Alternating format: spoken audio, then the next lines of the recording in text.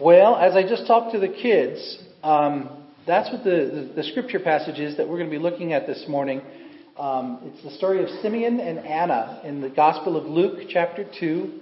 And we're going to be reading verses 21 through 40 and then looking at some of the stuff that's there. So, chapter 2 of Luke. And again, I'm reading out of the Amplified Bible just because I really like the way it sounds for what we're looking at today. So chapter 2, verse 21. At the end of 8 days, when the baby was to be circumcised, he was called Jesus, the name given by the angel before he was conceived in the womb. And when the time for their purification, the mother's purification and the baby's dedication came, according to the law of Moses, they brought him up to Jerusalem to present him to the Lord. As it is written in the law of the Lord, every firstborn male that opens the womb shall be set apart and dedicated and called holy to the Lord. And they came also to offer a sacrifice according to what is said in the law of the Lord, a pair of turtle doves or 2 young pigeons.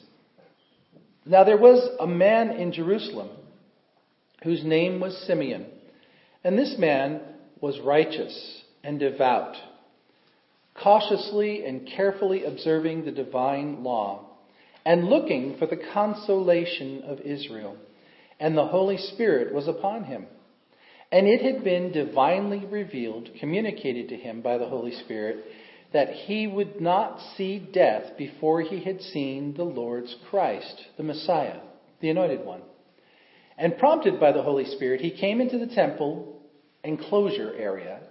And when the parents brought the little child Jesus to do for him what was customary according to the law, Simeon took him up in his arms and praised and thanked God and said, "And now, Lord, you are releasing your servant to depart, to leave the world in peace, according to your word. For with my own eyes I have seen your salvation, which you have ordained and prepared before in the presence of all peoples, a light for revelation to the Gentiles, to disclose what was before unknown, and to bring praise and glory and honor to your people Israel." And his legal father and his mother were marveling at what had been said about him. And Simeon blessed them and said to Mary his mother, "Behold, the child is appointed and destined for the fall and rising of many in Israel, and for a sign that is spoken against. And a sword will pierce through your own soul also, that the secret thoughts and purposes of many hearts may be brought out and disclosed." And there was also a prophetess, Anna, the daughter of Phanuel, of the tribe of Asher, and she was very old, having lived with her husband 7 years from her maidenhood, and as a widow for 84 years. She did not go out from the temple enclosure, but was worshiping God night and day with fasting and prayer. And she too came up at the same hour, and she returned thanks to God and talked of Jesus to all who were looking for the redemption, the deliverance of Jerusalem. And when they had done everything according to the law of the Lord, they went back into Galilee to their own town of Nazareth. And the child grew and became strong in spirit, filled with wisdom, and the grace, favor, and spiritual blessing of God was upon him. This is just a short little story in the scriptures, but there's so much in it. And I wanted to just take a little bit of time to look at it. I don't know how much of this story you guys have ever done in Bible studies, but a couple of the things that came out, just for clarification so we understand what was going on. It says that the baby was circumcised on the 8th day. So usually that's done in the home, wherever they were staying. It could be that they brought him to the temple, but that's not normal. Normally, the rabbi, the leader, whoever's going to do it, there is a term for this person, I don't remember his name, would come to the home and there would be a celebration. It's actually a very big party that's done. But this is a very poor family, and we have indication that they're poor, and I'll talk about that in a few minutes. They were poor, so it wasn't probably a very big celebration, but there was indeed this ceremony, because it's a very important thing. And one of the things that has to happen at the time of the circumcision is the father of the child names the child. And so if we go back to what we looked at last week with Matthew chapter 1, it was very important that Joseph, the stepfather of Jesus, legally named Jesus, Jesus. He could have named him anything he wanted, but he followed the instruction that he received from the angel Gabriel in that dream. And Mary had also been given that same instruction, that the child's name was to be Jesus. He saves, or God saves, is what it means. Yeshua, Joshua, Jesus. And then after the 8th day and the naming of the child, then it says the time for their purification happens. The mothers and the babies. And what this is referring back to, the moms, if you turn to Leviticus chapter 12, verses 1 to 4, it says, "The Lord said to Moses, say to the Israelites, if a woman conceives and bears a male child, she will be unclean for 7 days. Unclean just as during her monthly cycle. And on the 8th day, the child shall be circumcised." So for whatever reason, and I don't know why, I just know this is the law, it says that there's a 7-day period where there's uncleanness, but then on the 8th day, the child is to be circumcised. So we see, and then it goes on chapter 12 verse 4, it says, "Then she shall remain separated 33 days to be purified from her loss of blood. She shall touch no hallowed thing, nor come into the court of the sanctuary until the days of her purifying are over." And then it goes on and says, "When the days of her purifying are complete," verse 6, "whether for a son or a daughter, she shall bring a lamb a year old for a burnt offering, and a young pigeon or turtle dove for a sin offering to the door of the tent of the meeting of the priest. And he shall offer it before the Lord and make atonement for her, and she shall be cleansed from the flow of her blood. This is the law for her who has borne a male or female child." And here's the interesting thing. It says in verse 8, "If she is unable to bring a lamb for lack of means, then she shall bring 2 turtle doves or young pigeons, one for a burnt offering, the other for a sin offering. And the priest shall make atonement for her, and she shall be clean." Now let's go back to chapter 2 of Luke and see what we see here. It says after 7 days the child is to be circumcised on the 8th day, because during that first period of time the mother is not allowed to be involved with anything holy because of a time of purification that needs to take place. And then after the child's naming and the circumcision, then there's still a time that has to pass, 33 days according to the law. And when that time was done and it was appropriate, then they brought the child to Jerusalem to present him to the Lord. Verse 23 says, "As it is written in the law of the Lord, every firstborn male that opens the womb shall be set apart and dedicated and called holy to the Lord." And then they also offer a sacrifice to what is said in the Lord, a pair of turtle doves or 2 young pigeons. And so, because we see this in verse 24, this pair of turtle doves being offered, we know that they are poor. Joseph and Mary don't have enough money to be able to buy a lamb. And if you remember a couple of weeks ago, we talked about the lambs were raised right there in Bethlehem. And they didn't have enough money to be able to do that, but they were able to. So they ended up using the poor person's offering of 2 turtle doves. And the other thing is that it said that she has to come to the entrance to the tent of meeting. Now, I wish I had on a screen, but this screen was going to be way too small to try and show us this. But we've seen graphs and charts of the temple before. So I want you to imagine in your mind, I'm going to take you from the Holy of Holies and take you outward so that you understand what we're looking at. And the whole of the Temple Mount, okay, is where the temple is located. This is the time of Herod. So picture in your mind images that you've seen or maps or charts that you've seen of the temple. There's the Holy of Holies. Then there's the veil. Then there's the holy place where there's the altar and the candelabra. And then from there, you come outside of that, and then there's these round steps on the top at the entrance to the temple, where the 2 pillars on either side of the temple door are. And then there's what's called the Court of Men. And this is where the actual altar is. This is where the big laver is, the big brass laver that they actually climb into and do their ceremonial washings, the priests do. And this is where the fire is maintained. This is where the actual sacrificing takes place. This is the Court of Men. Then there's a further step out, and there's a doorway, and there's then what's called the court of women. This is Jewish women who are clean and pure and able to be present in the holy place. This is as close as they can get to the Holy of Holies, is this court of women. And then beyond that, there's this perimeter around this whole complex of rooms, and it's got a little fence that stands about 3 feet tall, and that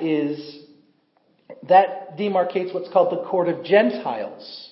And then outside of that barrier is a place where anybody can go on the Temple Mount. So if you're wanting to approach God, only those who are believers can come into the court of Gentiles. But if you're a believing Gentile, you cannot come into the court of women or the court of men. If you're a believer and a Jew, then you can come in to the court of women, whether you're male or female. But if you're a female, you have to stop there, and then the men can go in where the actual sacrifices are taking place and where the offerings are. So when it says that they came to offer the sacrifice according to what the law of the Lord said, a pair of turtle doves and 2 young pigeons, you have to imagine what's happened is they've come into the Temple Mount. They've walked across the Temple Mount. They've now entered into the court of Gentiles, past that barricade. They then come into the area of the court of women, and they come to some place where there's a priest, and they bring their offering, the 2 turtle doves. The priest then will go into the actual court of men, where the altar is, and will do the actual sacrifice while Mary and Joseph and Jesus are standing in the court of women watching. Joseph could have gone in if he wanted to, bringing Jesus, but it's probable that he just stood at the doorway, if you will, with Mary while this was taking place. And so they were standing in this doorway watching as these sacrifices were taking place on their behalf. And so then, while they're standing there, while this sacrifice is taking place, all of a sudden this old man walks up to Mary and Joseph and grabs the baby out of Mary's arms and begins talking crazy talk. "Oh God, you finally gave your promise to me and now I can die." Imagine yourself standing there in this holy place. You're fulfilling the obligations of a good Jewish family. Even though you're poor, you're doing what you know you're supposed to do. It's "Oh God, please bless, please forgive, please purify." And this crazy old man comes up and grabs your kid out of your arm. What do you do? I don't know. We're not told in the scriptures what happened. But I know if I was the father, I'd be like, "Who do you think you are?" But again, this is the temple. You have to have a little bit of decorum. But this man, it says, was a devout and righteous man. And it says in verse 25, the Holy Spirit of God was upon him. And it says that this man was waiting for the consolation of Israel. Simeon was. I have never really thought about that before until when I was preparing for this sermon. And so I looked up the Greek word that's been translated consolation of Israel. And it is the same word that Jesus uses when he says, God the Father will send another comforter after I leave. It's parakletos. Now, I don't have enough background in Greek, nor do I have enough information available to me that I could make any kind of correlation or corresponding thoughts about this. But think about this. If this term parakletos means comforter, and it is a godly gift, and it is of God's Spirit, then if Simeon is looking for the comfort of Israel, the consolation of Israel, it's something that God is giving to them. They understood this consolation, this parakletos, to be the Messiah. Okay? And so when Simeon is looking for the consolation, the parakletos of Israel, he's not looking for the Pentecost experience. Okay? That's going to take place 30-some years later. The giving of the Holy Spirit of God. He's looking for the anointed ones coming into the world. The Messiah coming forward. But it's the same word. Parakletos for the consolation of Israel, and the paraklete for the comforter that Jesus said God the Father will send. But there's this man, this old guy, who spends his days in the temple courts, walking around praising God, looking determinedly for the consolation of Israel. And it says he's a righteous and devout man, which means he follows the letter of the law. He's always in a worshipful attitude. It doesn't say that he lives on the Temple Mount. That's Anna. But it does say that he's regularly there. And it says that it has been divinely revealed, 26, divinely revealed or communicated to him by God's Holy Spirit that he would not die until he had seen the Messiah. How did he know that this was the baby? He did. But this was a normal practice. I mean, how many years had he been in the temple when a couple comes to that door with their 2 turtle doves carrying their baby that's 30 or 40 days old, or 41 days old? I mean, this must have been something he saw regularly, right? I mean, you would think that if the law says when your baby is born, after the 7th day, on the 8th day you circumcise, and then after 33 more days, you bring the child to be presented before the Lord because the time of purification is over with, and at the same time you bring an offering to be sacrificed as a sin offering and as a purification offering on behalf of the mother. This should be a regularly common thing happening in the court of women that Simeon would be witness to. So why at this moment in time is all of a sudden he aware? How in this moment of time? Not why, but how? It's the Spirit of the Lord, yes. But does God, and I'm asking you for your own experience, does God usually strike something with lightning to get your attention and say, hey, look at this? Is there usually a sign with light bulbs going around in a circle saying, this is my stuff, look at this? How do you know when God is revealing something to you? What is it? I know in my own world, in my own experience, there's usually a little bit of butterflies in my stomach when God is talking to me about something very clearly. And it's this idea of knowing God's voice when He speaks to me. And this man, honestly, I mean, Ruth, that's the reason I kept this thing in my office wall. I love this picture. It is an inspiration to me. It's in my office if you've never looked at it. It's on the wall above the filing cabinets because I sit in my chair, my devotional chair, and it's right there in front of me. This guy is a hero to me. He hears God's voice because he has spent decades doing that skill, practicing. This is a spiritual discipline that this man has learned and practiced for decades. How to hear the voice of God. How to clearly understand when God says something to me. Because if God gives you a promise, you'll know that promise is true no matter what. And like we said with the kids, if God says it, He means it, He's not playing, and He will bring it to be, whether it takes a year or 10 years or decades. But the concern for us is learning to understand when God indeed is making those promises. Because the enemy is always trying to deceive us. The enemy is always trying to trip us up. Look at what he said to Eve in the garden. Didn't God say? Well, kind of, sort of.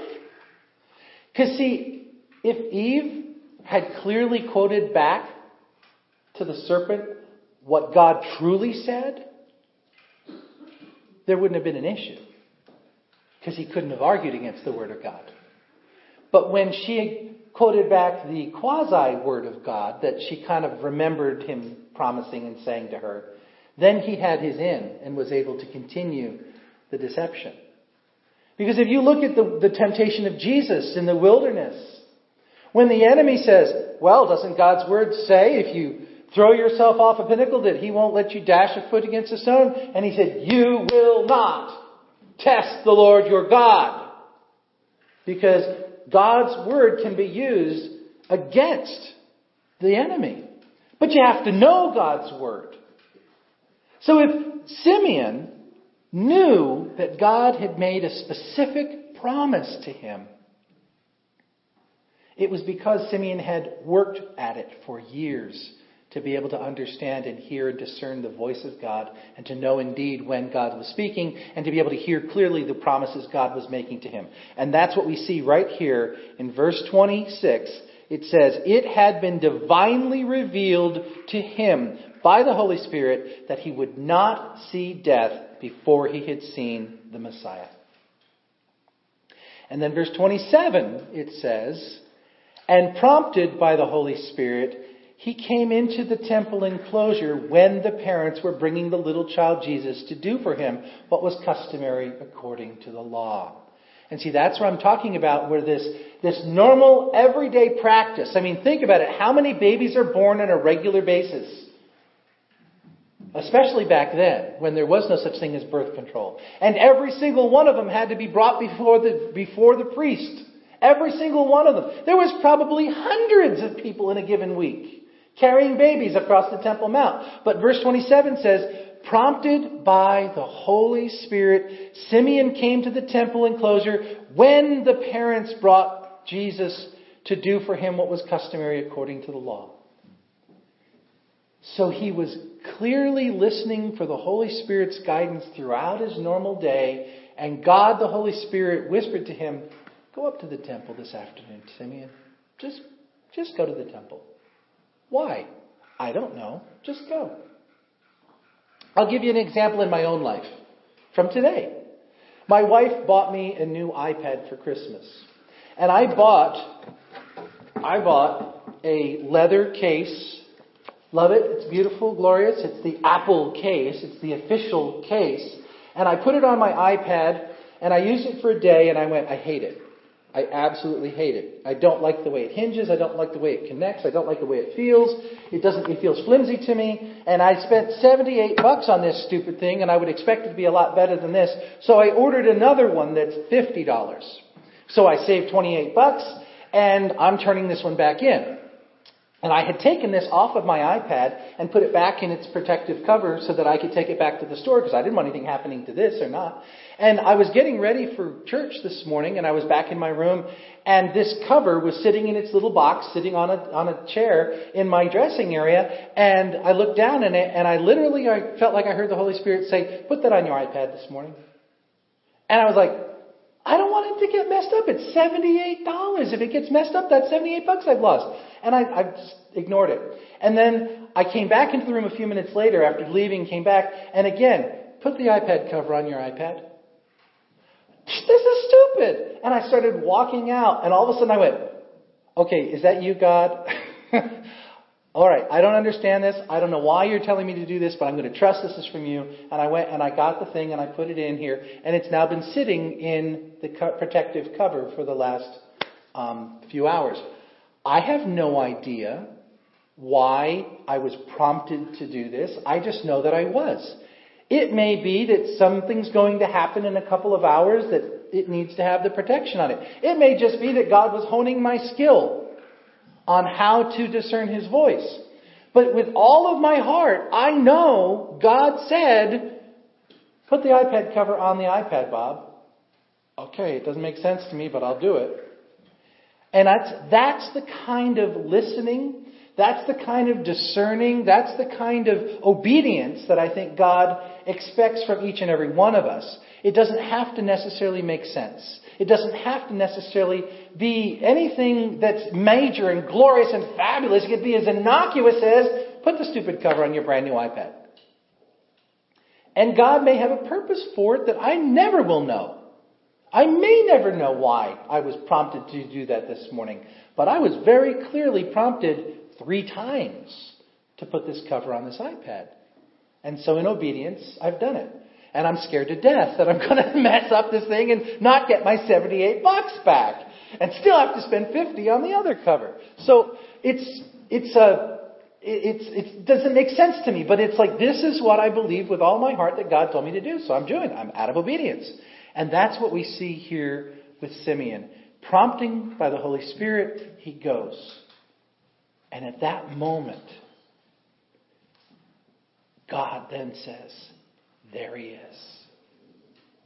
In verse 28, Simeon takes him up in his arms and praises and thanks God and says, oh Lord. And I honestly don't think that this was some crazy man running around the Temple Mount screaming at the top of his lungs.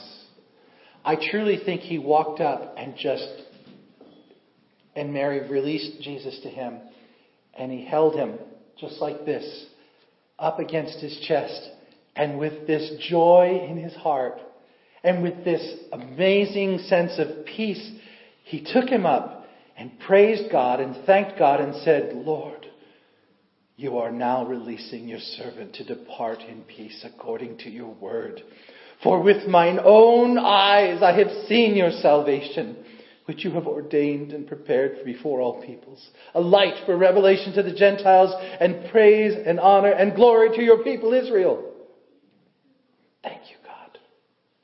Thank you, God. Thank you, God. And he hands the baby back to Mary. And Mary and Joseph are standing there going, whoa. What a God moment. And it says, verse 33, Joseph and Mary were standing there marveling at what was said about their child. And then Simeon blessed them. He says to the mother, behold, this child is appointed and destined for the fall and rising of many in Israel, and for a sign that is spoken against. And a sword will pierce your own heart, your own soul, that the secret thoughts and purposes of many hearts may be brought out and disclosed. And then this prophetess walks up. Another one who hears the voice of God, who spends all of her days, it said she spent 84 years in the temple, worshiping, fasting, and praying night and day. And she too came up at that same hour, verse 38 says, and she returned thanks to God and talked of Jesus to all who were looking for the redemption of Jerusalem. And then verse 39 closes this whole transaction. So when they had done everything according to the law of the Lord, they went back to Galilee, their own town of Nazareth.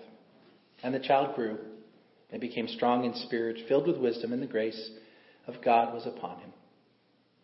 End of story. But what a beautiful, beautiful picture we have of someone who knows how to walk with God. And someone who knows how to listen clearly and carefully for the voice of God.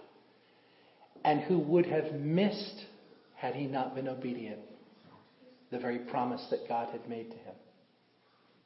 But because he was faithful, because he was continually listening, because he was obedient when the voice of the Lord called him, he received that which had been promised to him. And he was able to provide blessing to others. And the message for us this morning, the so what is, I want to be like Simeon. I want to live that way. So that in God's perfect timing, God can intersect my life with somebody else's. And I can provide blessing to them. But I won't be given that opportunity unless I discern. And I won't be able to discern unless I teach myself how. And I won't be able to do that unless I practice. And so my calling and my goal for me is tomorrow morning, when I don't feel like it, when I'm tired, when, oh my goodness, my alarm didn't go off, maybe I should just be late and still spend the time practicing the skill. So that when God gives me that opportunity, I'll be used of him to provide blessing to someone else. That's what I want. And that's why Simeon's on the wall in my office. Because he's one of my heroes. Let's pray.